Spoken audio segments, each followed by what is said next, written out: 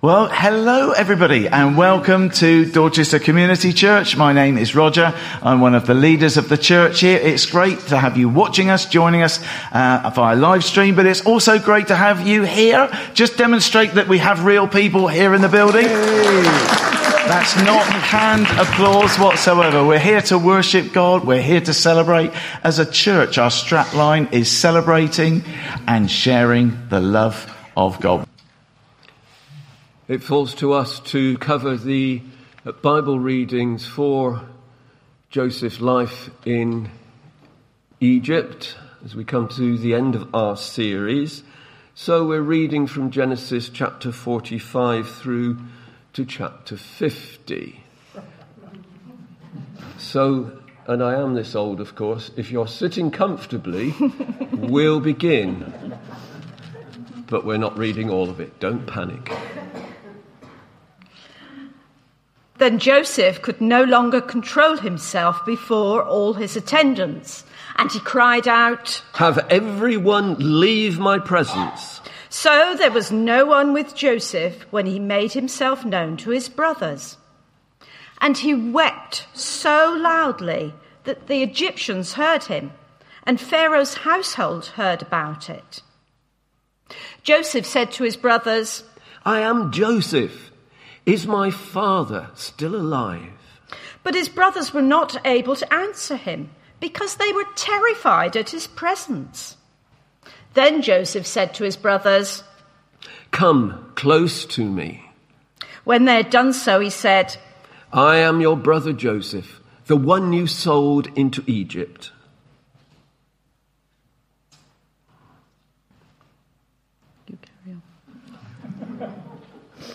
Sorry, my fault. "And now, do not be distressed, and do not be angry with yourselves for selling me here, because it was to save lives God sent me ahead of you. For 2 years now there has been famine in the land, and for the next 5 years there will not be ploughing and reaping. But God sent me ahead of you to preserve for you a remnant on earth, and to save your lives by a great deliverance. So then, it was not you who sent me here, but God. He made me father to Pharaoh, lord of his entire household and ruler of all Egypt. Now hurry back to my father and say to him, 'This is what your son Joseph says. God made me lord of all Egypt. Come down to me. Don't delay. You shall live in the region of Goshen and be near me, you, your children and your grandchildren, your flocks and herds, and all you have.'" Then he threw his arms around his brother Benjamin and wept. And Benjamin embraced him, weeping. And he kissed all his brothers and wept over them. Afterwards, his brothers talked with him. Then he sent his brothers away, and as they were leaving, he said to them, "Don't quarrel on the way." So they went up out of Egypt and came to their father Jacob in the land of Canaan. They told him, "Joseph is still alive. In fact, he is ruler of all Egypt." Jacob was stunned. He did not believe them. But when they told him everything Joseph had said to them, and when he saw the carts Joseph had sent to carry him back, the spirit of their father Jacob revived. And Israel said, "I'm convinced my son Joseph is alive. I will go and see him before I die." So Israel set out with all that was his. And when he reached Beersheba, he offered sacrifices to the God of his father Isaac. And God spoke to Israel in a vision at night and said, "Jacob, Jacob." "Here I am," he replied. "I am God, the God of your father. Do not be afraid to go down to Egypt, for I will make you into a great nation there. I will go down to Egypt with you, and I will surely bring you back again, and Joseph's own hand will close your eyes." Joseph had his chariot made ready and went to Goshen to meet his father Israel. As soon as Joseph appeared before him, he threw his arms around his father and wept for a long time.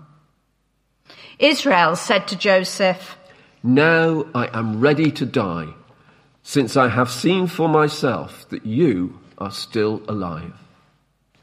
Jacob lived in Egypt 17 years, and the years of his life were 147. When Jacob had finished giving instructions to his sons, he drew his feet up into the bed, breathed his last, and was gathered to his people. When Joseph's brothers saw that their father was dead, they said, "What if Joseph holds grudge against us and pays us back for all the wrongs we did to him?" So they sent word to Joseph saying, "Your father left these instructions before he died. This is what you are to say to Joseph. I ask you to forgive your brothers the sins and the wrongs they committed in treating you so badly. Now please forgive the sins of the servants of the God of your father." When their message came to him, Joseph wept. His brothers then came and threw themselves down before him. "We are your slaves." But Joseph said to them, "Don't be afraid. Am I in the place of God? You intended to harm me, but God intended it for good, to accomplish what is now being done, the saving of many lives. So then, don't be afraid. I will provide for you and your children." And he reassured them and spoke kindly to them. Joseph stayed in Egypt along with all his father's family. He lived 110 years. Thank you, Robin. And thank you, Jill, for that brilliantly read between the two of you piece of narrative. Well, hello again, everybody. It may well be that as we're looking across 6 chapters today, that can be a little bit difficult for us to be kind of guessing some of the in-betweeny bits. It could well be that if you're here for the first time today, it's a bit like picking up a new book and thinking, I'm going to start with the final chapter, because this is the final part of our series that we've been going through for 2 months called Dealing with Changing Times. There's all sorts of changing times that's going on, isn't there, in our world. So trust that God will bless each and every one of us, whatever stage we're at on our own journey. And if you've missed any of this series, you can download that from our website as and when. The last time that I was at an airport was the 6th of July, 2017. Now, I know that was the exact date because I've got a little video clip which I ummed and ahed about whether or not to show you, but I decided for my own safety that I wouldn't show you this video clip because it was at the time when I stood waiting at Heathrow for my daughter to arrive on her way back from Australia, which is where she is now living. And as I was there waiting, I was looking around at some of the other couples and the other families as they were being reunited one with another. And of course there was all this gushing of emotion, which was quite lovely to watch. And then there was my moment as my daughter, Gemma, walked towards me with this beaming grin, which got faster and faster as she was then hurrying along with all of her suitcases. And then, of course, we embraced, and there was that sense of emotion. And I guess if you can picture that, or you can think of yourselves being in that place at an airport, or being reunited after not having seen your own family for some time through COVID, you get the picture of the beauty and the power of that sense of being reunited with loved ones again. It's not an exaggeration, is it, to say that relationships are the most important thing in our lives. The 2 greatest commandments in the Bible are to do with right relationships. First, our own towards God, but then secondly, our own relationships one to another. When there's broken relationships, either towards God or one with another or in the church, then that breaks God's heart. Our God is a God who is in the business of reconciling broken relationships. It's powerful and emotional to then witness a fractured family being reconciled and reunited. That's why Genesis chapter 45 is such a moving chapter. We're allowed to look in on the reconciliation between Joseph and his brothers after 22 years of separation and estrangement. Now bear in mind that we've only got snapshots of the conversation. We've only had snapshots of the verses that we've had read to us. But I dare say we can feel something of the pointers that come to mind in the power of that being reconciled. The key to reconciliation is our attitude, isn't it? And the key to our attitude is in us being willing to submit ourselves completely to God and to his sovereignty. In 2 Corinthians chapter 5, God's word says these words: God has given to us the ministry of reconciliation, namely that God was in Christ reconciling the world to himself, not counting their sins against them. And he has committed to us the word of reconciliation. So what do we get from these verses? We're going to think a little bit about these 5 or 6 chapters firstly, and then we're going to break. Someone's going to share a testimony, and then we're going to pick up to maybe remind ourselves of some of the things that come through the whole of that story that we get from Genesis 39 onwards as we bring this series to a conclusion. And firstly, I want us to say this, that we need to understand what God is like. And we get that through looking at these verses. There must have been quite a roller coaster ride for Joseph, but it must have seemed worth it when suddenly he chooses to reveal himself to his brothers. These brothers who didn't recognize him, they're petrified, knowing their guilt and what their deeds deserved. They're also aware that they're standing in the presence of the one who could end their life just like that, because Joseph was now prime minister of Egypt. That word there that says that they were terrified in verse 3 of chapter 45 is used to describe the feeling which swept over a group of men in battle when suddenly the enemy turned on them and they realized they were doomed. And the sense of terror that so swamped them is how those brothers would have felt. How do we suddenly feel if we then are feeling exposed or having to give an account? Of course, one day we will have to give an account. Each and every one of us. Joseph, though, oozes grace.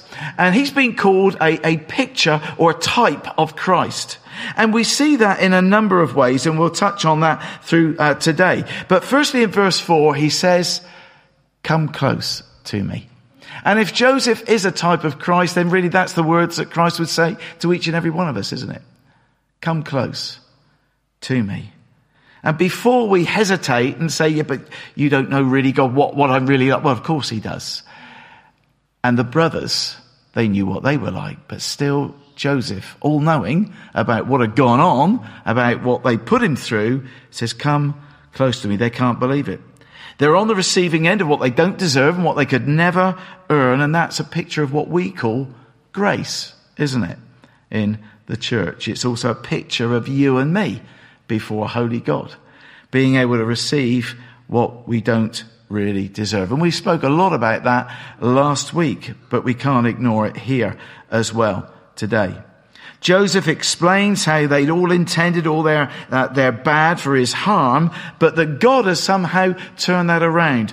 But God, he says, but God appears in Scripture a lot of times. If you're into word studies, do a word study of but God, which is very often, this is the situation, but God, and then there's a positive that results.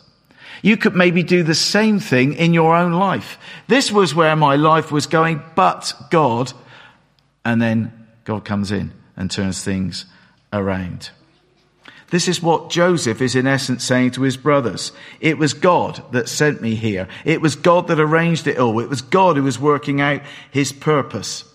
Do we choose to see God in our own situation is a challenge, isn't it? When tempted to ask God, well, what's going wrong? Or to blame him, that we can do for our circumstances or what's been our lot that's come our way. To make a decision to choose to see God is a brave one. It's a courageous one. It takes a great deal of faith. But that's what Joseph is modelling here. God had worked in Joseph and through him in his various situations, and he can therefore work in ourselves too. That's not meant to mean that God makes bad things happen to Joseph any more than he makes bad things happen to us. I don't think that's the case. The God I worship and love is not a sadist, but rather, and there's those two words, but God can use any situation that comes our way to bring about his greater purposes, even in the likes of you or me. And that's good news. Joseph not only forgives his brothers, he invites them to join them so that they might be further blessed. He does this because of the change of heart he's witnessed over the recent months and whatever with his brothers. The story then climaxes in this reunion between Joseph and his father Jacob, which comes somewhat later after 25 years apart. You can see that from chapter 46 as we move on, verse 29. There's joy, there's tears, there's emotion and another reconciliation.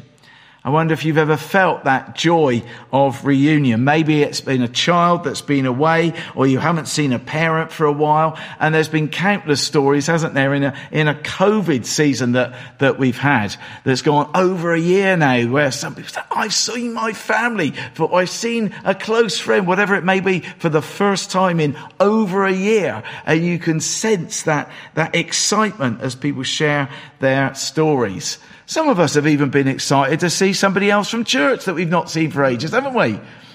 Okay, not everybody, evidently, but there's been a few people that have really enjoyed that opportunity. Maybe for the brothers, it all seems a bit too good to be true.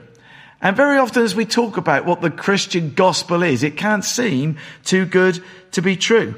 You know, the brothers still felt it must have been too good to be true right towards the end of their dad, Jacob's life. 17 years later, 17 years after that first reunion and first expression of forgiveness. Because immediately guilt rears its ugly head again as the brothers think Joseph is going to now seek revenge. They couldn't fully accept the grace that had been extended towards them. They had been forgiven, but they themselves had not forgotten. What a picture of so many Christians I come across.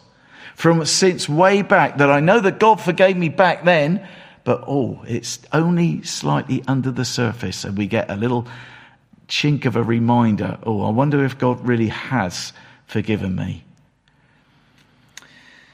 Joseph sets the record straight with them. We looked at that verse last week in Romans chapter 8 and verse 1, which is a brilliant verse. There is no condemnation in Christ Jesus. Remember the picture last week that Robin brought us of the dustbin at the foot of the cross, a very powerful image. Remember us exploring that whole area and subject of guilt the week before that. The week before that, remember Paul Ellis unpacking and sharing with us about us making a choice to forgive others. All of those build on the repeated themes of God's amazing grace. That's why we're able to understand what God is like through these chapters of Genesis. But there's also a bit of a warning here practically as well. And that's that you and I might keep on our guard. We haven't arrived yet, have we? It's not that we cross a line and now all is okay and plain sailing. You don't need me to remind you of that, I'm sure. Well, I just have, but there we go. Even after all these blessings that Joseph's brothers had received, extra food, you may well remember, extra material possessions, and having proved they've changed and softened, Joseph knows his brothers are probably not likely to be the finished article. As they leave to go to bring back their father, in Genesis 45, Joseph then says, guys, don't quarrel on the way. A very simple, short few words. Don't quarrel on the way. It was going to be no more than a week's journey. He kind of adds this as a throwaway comment, it seems. The brothers have received and have got more than ever before. So why did Joseph say that? Don't quarrel on the way. Was there any need for that? Well, maybe because even though Joseph trusts his brothers, he's not going to trust human nature. Old habits die hard, don't they? People do change, but patterns of behavior rarely change without a struggle. Even if God has stepped into our lives in a particular way, and we felt that sense of release, change, healing, freedom, whatever it is, we know there's still that vulnerability and weak spot very often, don't we? And I guess that was what Joseph was thinking about his brothers. That word quarrel means to be agitated or perturbed. It's often a word that was used before of how people before a fight breaks out can be. That sense of quarrel. Maybe they might still have had a sense of wanting to blame one another. Who was to blame most? Maybe they were going to be still annoyed that Benjamin was now the favoured one. Maybe Joseph just knew that there was always the potential for one of his brothers to blow. Remember, certain kids when you were at school were always the ones to get into trouble. Remember that? You could probably think back to some of their nicknames as well. And if anybody was lined up outside headmaster's office, it would have been them. Or it would have been Chris Webb or somebody like that. We can picture those kids. Do you ever wonder where they are now and what they're doing now? I'm sure many of them are doing absolutely great. We all need a reminder, I think. Despite whatever changes have gone on, despite the good and God's grace and whatever blessings we have, every now and then we need maybe to hear the words, don't quarrel on the way. Because we do tend to bicker every now and then, or have the potential to fall out with one another, or our different viewpoints are so much in conflict. Why is it that people can't realise that they're wrong and I'm right? Of course, we don't audibly say that, but it can be what we feel, can't it? And if ever there was a need to remind us of that, we have our COVID season, where we have those of us who are desperately eager to sing in church and feel we should, and others who are feeling completely the opposite because of what government is saying and we shouldn't. The whole thing of social distancing and how close and who that's meant for. The hug that apparently is going to break the bones if you have one from Lisa or otherwise, or should we keep our distance? Whether we meet together or whether we don't. I have so many black and white opinions from members of this church, but black and white opinions that are opposing one another. Don't quarrel on the way is probably a relevant word for our own particular season. It's okay to have our own particular viewpoint, and I know we can each probably justify our viewpoint from a scientific or medical or maybe even economic perspective, but we can all do that, and yet we still have different opinions about things, don't we? Currently, it's the whole COVID thing, and we're wrestling with that. That's tough. But don't quarrel on the way. There are bigger things at stake as we seek to be church. We need to remind ourselves of Jesus' word into any and every situation. This is my command, he says, love one another. John 15:17. Simple words. Don't quarrel on the way. Love one another. Okay to have different viewpoints, but let's move forward as one amidst those different viewpoints. We've been thinking about the ups and downs of life, and we're going to do that again quite shortly. Throughout this series, what we've also given the opportunity to is for any of you that would like to share a testimony to do that. And we've heard from several people, not that many, and it would have been great if others would have felt, hey, God spoke to me in a particular area there and wanting to share something. Charlene has spoke to me a couple of weeks back and said, this theme of the ups and downs of life, I got a feeling God wants me to share something about that. So very bravely, very openly, Charlene's going to come forward now and share something of her own ups and downs in her own life. And then she's going to be ministering to us in song. And then after that, she's going to lead us in a time of prayer. Thanks, Charlene. Morning, everybody. It's always a little bit sort of scary sharing, but if God sort of tells you to do something, you have to be obedient. Rejection, childhood illness, bullying leading to physical harm, scoliosis, autism spectrum disorder, mitral heart valve, humiliation, false accusations, betrayal by friends and family, life threatened, rape, sexual, physical, emotional and financial abuse, cheated on, marital breakdown, losing my family home, unemployment, single mum, poverty, racism, sexual harassment, discrimination, exclusion, unfair treatment, lost my father to Alzheimer's, family member and a friend murdered, suicide in the family members with cancer, carpal tunnel syndrome, PTSD, unfit for work, financial difficulties, and a biopsy tomorrow. This is a list of some of the downs in my life, and of course, there has been ups as well. But I wanted to highlight the only up that truly matters, and that carries me through all the difficult times I have faced and am facing. And that is when Jesus went up on the cross. Because of what he did for me and for you, we can look up and we can stand up again and again and have the promises of everlasting life when this race is finished. I normally like to use stupid little visual aids, so I've brought with me today. Sorry, it's really difficult to see far away. Some of you might know what this is. It's a washing liquid when you do washing. And I always say, yes, we all got the Holy Spirit inside us, and it shows, well, some of us show that God lives in us, so the label, I'm a Christian, look, I'm coping well. But it's just, if you put this on top of towels or your bed, it's not going to just clean it, is it? And I think if you sort of think of yourself as the vessel and you contain Lord Jesus, you need to open that lid to access him and allow him in and out of your life. And also, just as the labels on the back say how you have to deal with, blood stains or, grass stains, so too we have for our vessel is instructions in the Bible on how to use the Holy Spirit and all the stories of other people in here. And like the story of Joseph, I can really relate to all that. I feel like I'm in that sort of, in the prison, and will the cupbearer remember me sort of stage?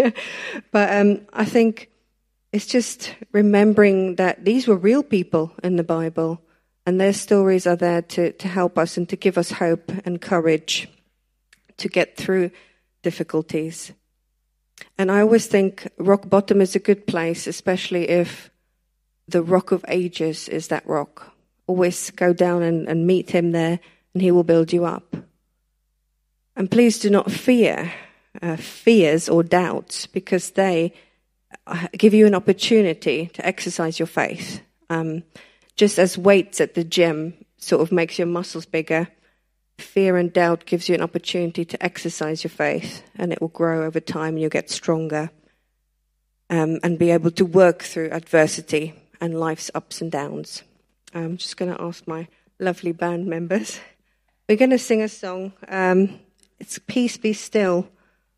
And I think sometimes God just wants us to be still so we can hear him. And he leaves us with peace that is really unexplainable. And when it comes over you, you can cope with anything. The song starts that you don't want to be afraid, but you are. And I think when we start with a situation in our lives, we are fearful. But we don't want to be. And I think when you invite God into the situation, then you have the courage to not fear. So it starts off with being very scary, but then you're going to fight that fear with the help of Jesus. Dear Lord Jesus, thank you that we can come before you together this morning. We praise you, Lord. Thank you that you gave us the Bible and for all the stories of the different people, real life people, a guide to how we too can relate to what they went through in our lives, how they walked with you. I pray we can see the word with fresh eyes and a refreshed spirit. Heavenly Father, we call you into the situations in our individual lives. Be our strength. Let us be our strongest in our weaknesses. You are in control. We pray for our church and all the different ministries. Bless us as we move forward with the gradual relaxation of lockdown restrictions. Lord, help us with the logistics, more fellowship opportunities in junior church ministry, worship, outreach, serving and leadership. We pray blessing and healing over those known to us that are in the middle of a storm of their own. Janie, Marion, Christine, Marjorie, Graham and Karen, Chris, Louise, Henry, Bryony and Benjamin, Millie, Thelma and her son Paul and his wife Sue. We also lift up those who we don't know are suffering. Thank you, Lord, for the comfort that you know who they are. Bless us all, Lord, and help us to live and worship with contagious joy and gratitude. We love you, Lord, and thank you for who you are and who we can be in Christ Jesus. In your mighty name, amen. There's two more things that I want us to think about today. One is as we just draw things together at the end of this series. But then there's something else that comes up towards the end of those closing chapters that I felt was important to say about, and I'll come back to that shortly. The first thing, though, is this. Involve God in everything. If you read through Genesis 39 through to 50, one of the things that are most noticeable in terms of the characteristic of Joseph throughout those chapters is the centrality of God in his own life. And so often it strikes me that even if God is a part of our lives, he's not always the center, is he? It may well be he's the spoke in the wheel of life, but he's not always the hub. And yet when you actually look through Joseph's life, he comes back to time and time again, God in his life. God is at the forefront of his mind. Here's some of the sort of like a machine gun effect, if you like, of some of the verses. When Potiphar's wife tried to seduce Joseph, he immediately thought of God. Chapter 39, verse 9. How then could I do this great evil and sin against God? When he was in the dungeon and the cupbearer and baker had their dreams, Joseph's response was, do not all interpretations belong to God? Chapter 40, verse 8. When he was called before Pharaoh, who said, I hear you can interpret dreams, Joseph said, it's not me. God will give Pharaoh a favorable answer. Chapter 41, verse 16. And in giving Pharaoh the interpretation, Joseph got there eventually. Joseph used God's name 4 times to underscore to Pharaoh that it was God who was telling him what was about to happen. And you see that again through chapter 41. When Joseph's wife bore him 2 sons, he gave them names which bore witness to God's faithfulness. The firstborn, Manasseh, meaning God has made me forget all my trouble. And he named the second Ephraim, saying God has made me fruitful. That's in chapter 41 later on. When Joseph's brothers came to buy grain, even though Joseph wanted to disguise himself from them, he couldn't hide his relationship with God from them. He told them, do this and live, for I fear God. In chapter 42. Joseph's steward had told the worried brothers concerning the money that was returned to their sacks. Your God and the God of your father has given you treasure in your sacks. Chapter 43, verse 23. It would have been Joseph who told the steward to say that. Chapter 43, a little bit later on, verse 29, when they returned with Benjamin, Joseph, still disguising himself, said to his brother, may God be gracious to you, my son. And they're right towards the end of Genesis, when Joseph's brothers feared that he would pay them back now that their father was dead. His reply was, "Do not be afraid, for am I in God's place? As for you, you meant evil against me, but God meant it for good in order to bring about this present result, to preserve many people alive," in chapter 50.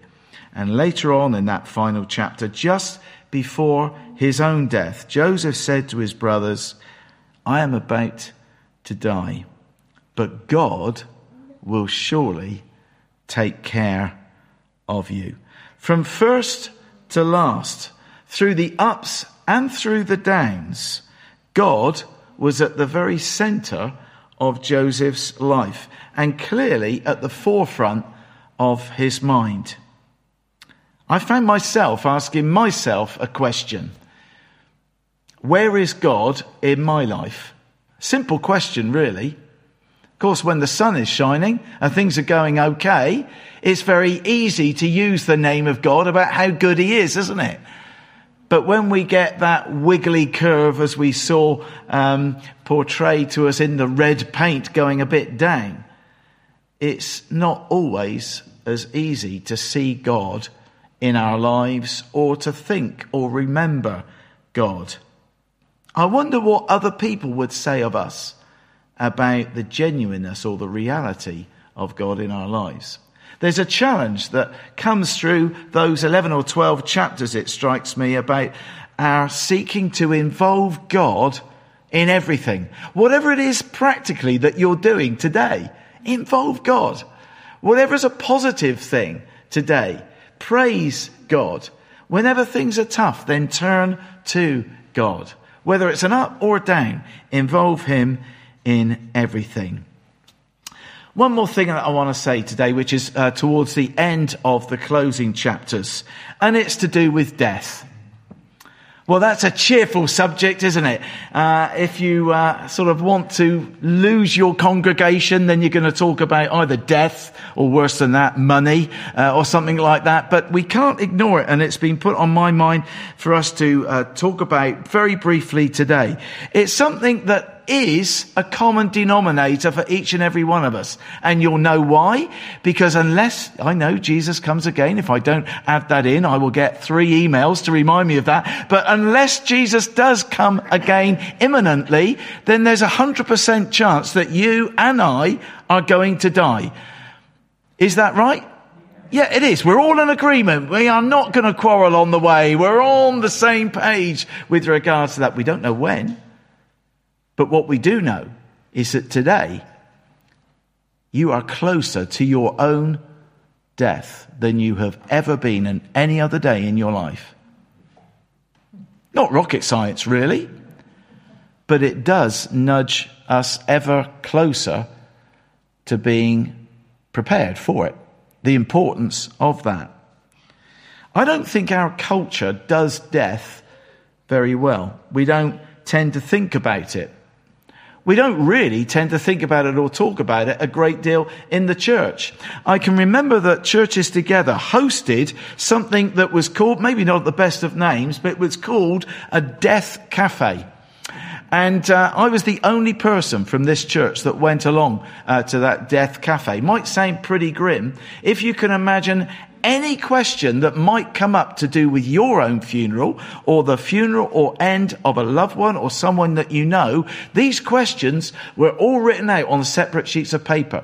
And we were just encouraged over a coffee round a table to just pick one of these questions and think about what we thought about that. There were no right or wrong answers.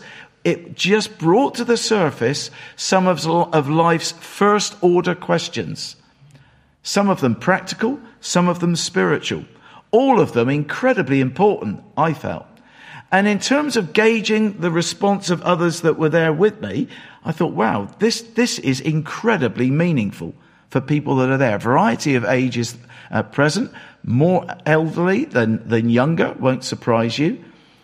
That was then run a second time. And because I'd now done this death cafe, I could plug it and promote it to you lot with a lot more passion and sense of clarity with what it was all about. You were so enthused about it that I was still the only person that turned up the second time around. So thank you for your support in that regard. But it highlights the fact that we don't really want to go there, do we? We'll wait until that is pretty close, when we're forced to think about it. And yet, even though we might not want to touch on it this morning, the Bible speaks a lot about death. And I want us to think about death in regards to us preparing to face death positively. Certainly, that's what Jacob does, Joseph's father. There's no woe is me about it when he's thinking about his own death. In Genesis 45, verse 28, this is when the brothers come back from Egypt and tell him that Joseph is alive. This is the dad's response. And Israel, that's Jacob, said, "It's enough. Joseph, my son, is alive. I will go and see him before I die." Straight away, death is right on the horizon for him in his mindset. Then the next chapter, chapter 46, when Joseph and Jacob are finally reunited, they embrace each other and weep on each other for a good while, the text says. And then in verse 30, Jacob said to Joseph, "Now let me die, since I have seen your face and know that you are still alive." I'm ready. I'm ready to go right now. Are you ready? I'm not saying this afternoon necessarily, but has that crossed your mind? Then again, at the end of chapter 47, Jacob gives Joseph very specific instructions about his burial and what is going to take place, or what should take place after he dies. Have you mapped out your funeral? Have you thought about who's going to have what and what you want to say to your loved ones whilst you're here in the here and now and able to do so?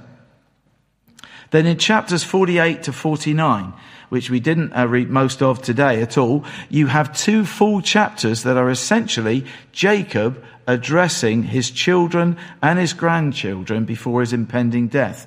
There's a lot of space that's taken up here with Jacob's dying thoughts and dying words.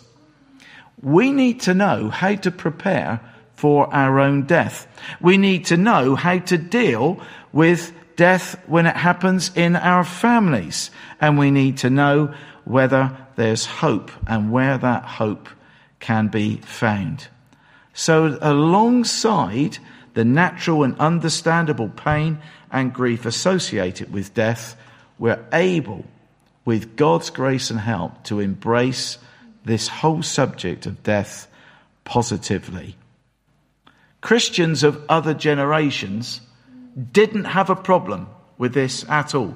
I could have shared a lot of quotes. I'm going to share just two. There are whole books written about it. One guy, Thomas à Kempis, a pre-Reformation Catholic mystic, said, "Happy is he that always hath the hour of his death before his eyes, and daily prepareth himself to die." I don't know how you feel about that, but here was a guy who thought, I'm not going to be fazed by this. I know this is coming. I want to be ready. And we each should. Jonathan Edwards, a man massively used of God, wrote 17 resolutions when he was a young man about his own death. One of them being this: "I resolved to think much on all occasions of my own dying and of the common circumstances which attend death." We just don't think like that. Now, obviously, because of the very nature of what I do as a job, I'm involved with families from time to time. I think there are only two people that have spoken to me they're getting ill and unwell about their pending death, that have said, "Look, I don't know when this is going to happen, but I'd like to talk to you about my funeral and my wishes. And I'd like to think through backwards and forwards some of my thoughts to see what somebody else would think about that." Jacob says, "My years have been few and difficult." Do you know how old he was when he said that? 130. 130. So his years don't really seem that few, do they, when we think about that? He lives for another 17, and then he dies at the very ripe old age of the snooker maximum break of 147. By the way, there are other non-biblical sources from the ancient world that also record extreme old ages for people at that time. So it's not implausible at all. The point is this: even though he was way older than probably we're going to be, he saw his years on earth as being just a dot. Not a squiggly line, just a dot, which in the context of eternity, which is what we're here for, they are, aren't they? So we might as well think about and be ready for when our own dot of death is going to come, and think about that which is beyond. I read this week, which I quite liked. When I was a child, I laughed and wept. Time crept. When as a youth I dreamed and talked, time walked. When I became a full-grown man, time ran. When older still I grew, time flew. Soon I shall find in passing on, time gone. Your life is brief. My life is brief. Scripture describes it as a vapor, a mist that quickly disappears in James chapter 4. And we begin thinking about the book of James over the coming few months. It appears for a little while and then vanishes. Given the brevity of life, we each of us, I believe, ought to prepare for our own death. What about writing your story, your own testimony of your life, and in doing so in such a way that speaks of the faithfulness of God through all the ups and downs of your life, so that which you are leaving for those that you know and those that you love, they can't escape for that ongoing memory of this is what you believed in and what you stood for. Just a thought. Jacob had important things to say to his own children while he was alive. I don't know why he saved this until he was at death's door. There was a lot more improvement he could have done as a dad, and we touched on that very briefly. Some of those things that he had to pass on weren't that easy or that comfortable, but he wanted to make the most of saying that which he felt he wanted to say. He didn't want to leave it until it was too late, and to then live with the regret of never having said what he wanted to say. Again, talking with people as they prepare for the funeral of a loved one, the whole subject of regret comes up quite a lot, particularly if there's been some sense of breakdown in a family relationship. And it's too late to put anything right. Too late. Sometimes it's because the individual that it's too late for has been waiting for the one who is deceased now to come and say sorry to them because it was their fault. Why not be the bigger person? Isn't that what Scripture advocates? Why not seek to make the most of things whilst we can? Thinking practically, and I want to be as sensitive as I can, but I want us to think about demonstrating that we do genuinely have an eternal perspective, that we sing songs about as Christians, and that the Word of God sort of echoes, doesn't it? That we ought to live in the context of all eternity. What about, in so doing, leaving a legacy to God's work in your will? This is something that I've mentioned here before. Many people don't even make a will at all, which shows they never think about the future, never think or assume that death will happen to them, or if it does, then so be it. If there is any individual on the planet that ought to be thinking about life beyond the grave and impacting eternity, it ought to be Christian believers, did it not? I do not understand any believer not thinking about life beyond the grave. For many of us, the time when we are most able to impact the kingdom of God financially will be when we snuff it, to be quite frank. Have a think about it. So I just throw this out there. If you haven't yet made a will, consider making one this week. If you've made a will, but everything goes to your kids or whatever it is, I want you to consider what it is that you might be able to impact the kingdom of God in reshaping your will. It's not something that I'm dictating. Obviously, I can't do that. This is a private matter. But it's something that I think is very important for ourselves as believers to think through. To not reflect that in some shape or form when we sing so many songs and speak so much about all eternity seems a little bit of a contradiction in terms, if not an oversight. What about, though, when a loved one dies? We get a bit embarrassed sometimes about the emotions that we may well feel, but don't be ashamed.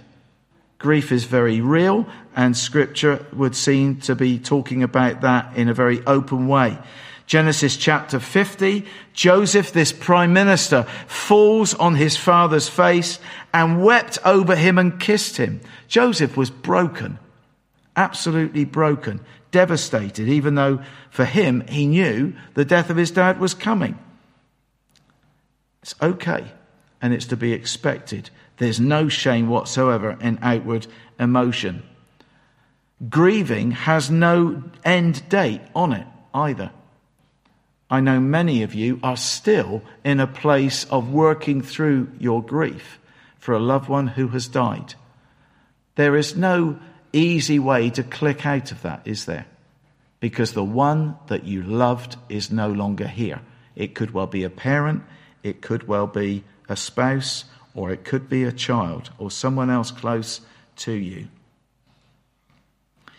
For some, you may well always feel that sense of loss. But alongside that pain, we also need to make a decision to choose to live. In Genesis 50, verse 14, we read there that after he had buried his father, Joseph returned to Egypt with his brothers and all who had gone with him to bury their father. Why? To carry on with his life, to carry on with the role that he was in, to carry on with the job of being prime minister.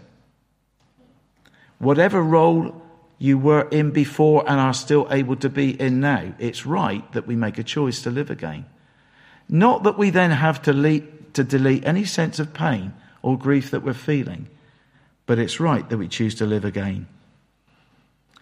And as we do so, whatever it is that we may well be feeling in our grief, let's hold on to hope. We are a people of hope, and it would be pretty thoughtless and wrong of me to not mention this as we close. In Acts chapter 2, in Peter's sermon, he tells us that Jesus died that the grave could not hold him. The grave could not hold him. He conquered it. This Jesus triumphed over it. Therefore, because of the death and resurrection of Jesus, it is possible for us to have hope. We have hope that death is not the end. We have hope that there is resurrection that is certain for the Christian. We have hope that even in our death, even when we face death ourselves, if we face it in Jesus, we face it as those who will be welcomed with open arms by the loving embrace of our Saviour. And that is indeed good news. It's the number one reason why we should face death positively and not be embarrassed or feel ashamed about it. Philippians chapter 1 verse 21, Paul said, "For me to live is Christ." That's a good thing. But to die is louder? Gain. So let's not live or act as if it's worse, which sometimes we can be tempted to do so, even as a believer in the word that says those words. Let's pray together. Father God, we want to say thank you that we can say, along with Paul, that to live is Christ, but to die is gain. Father, we have spoken of a lot this morning about your grace. We've spoken about the challenge that we get through Joseph's life and thinking about it, about how at the forefront of his mind his God was. And I wonder how clear that is to others, about how evident that is in my life. Forgive me for those times where I don't portray that as I should. And as we think of the matters of death, and maybe for some of us, we've had uncomfortable feelings brought back to the surface. Father, we pray that you'd help us with those feelings. We pray that we would be open-hearted and open-handed to receive a touch of your healing power and love into those deep, deep wounds. But alongside that pain, help us, Lord God, to embrace this gospel we believe in and to passionately not lose sight of the hope that there is beyond the grave. Help us to that end, we pray, in the mighty name of the one who conquered death itself, our Lord Jesus. Amen. It would have been quite easy, wouldn't it, for Joseph to have let his potential anger become bitterness, to have let temptation that he went through lead to immorality, to let his fear foster despair, to let his suffering turn to self-pity. Joseph had ample ammunition and power with which to formulate this incredible revenge against his ruthless brothers, should the opportunity ever present itself. And it did. But through it all, he stayed steady and exhibited that gentle, forgiving spirit and allowed God to work in him and through him. I want to just end our time together with two quotes that I've come across. One from of old and one more recent from a particular pastor. It's a guy by the name of Donald Gray Barnhouse who said these words in the context of the story of Joseph. To see God in all things, both good and evil, enables us to forgive more easily those who injure us. It does not incline us to condone their fault as if they were unconscious instruments, for they act as freely as if God had no part at all. But we can forgive and pray for them, for they are the unwitting benefactors to our souls. This is strongly exemplified in Joseph, for he saw the hand of God overruling the designs of his brothers. And from that consideration, he not only readily forgave them, but entreated them not to be grieved, since whatever had been their intentions, God had used their misdeeds to accomplish his own gracious purposes. And a guy by the name of Pastor Lloyd Stilley states these words. What this world needs right now is to see real Christians who are willing to stand out in the crowd because they simply believe God and his word. Life is not always fair, but God is always good. Circumstances out of our control will come our way, but God is always sovereign. Let today be the day of relief and release. Time to stop carrying our wounds and let him who was wounded for our sakes take them. I hope those quotes are helpful. Trust that if there's anything that you'd like to speak about or question or maybe debate because you don't agree with everything, that you will get in touch. We value any comments that we do receive, but through it all, trust that you will see the benefit of trusting and turning to God's word as we have learned and discovered through our time looking at this series of Joseph. Thanks so much for joining us. Next week, we've got a new series, which we're titling No Restrictions. Sounds interesting. If you want to know any more, read the book of James. God bless you. Thanks for joining us.